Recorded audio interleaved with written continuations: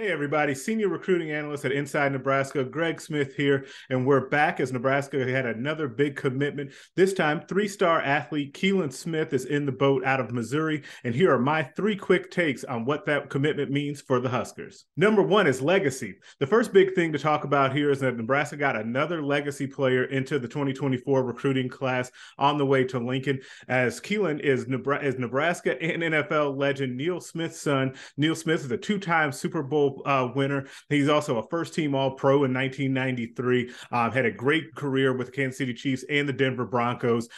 Getting another player with those type of bloodlines really helps as you continue to build up this program under Matt Rule. The second thing is getting back into Kansas City. Nebraska is always needing to get kind of those sweet spots inside of the not just the 500-mile radius, but even closer than that. And Kansas City is an area that Nebraska has needed to get into now for years as the area continues to put out Power 5 players year after year. And for Nebraska to get a player that has good name recognition in that area and is a very good football player, that will help them as they continue to build what needs to be happening under Matt Rule for these recruiting cycles going forward. And the third thing is you got another one of these kind of intriguing positional players for Nebraska, right? As we talked last time with the Willis McGahee commitment, that jack position is a really hot button position for Nebraska right now, along with that rover on defense. On offense, it has not been left out that H-back, kind of fullback, H-back tight end role that they have Janarin Bonner playing.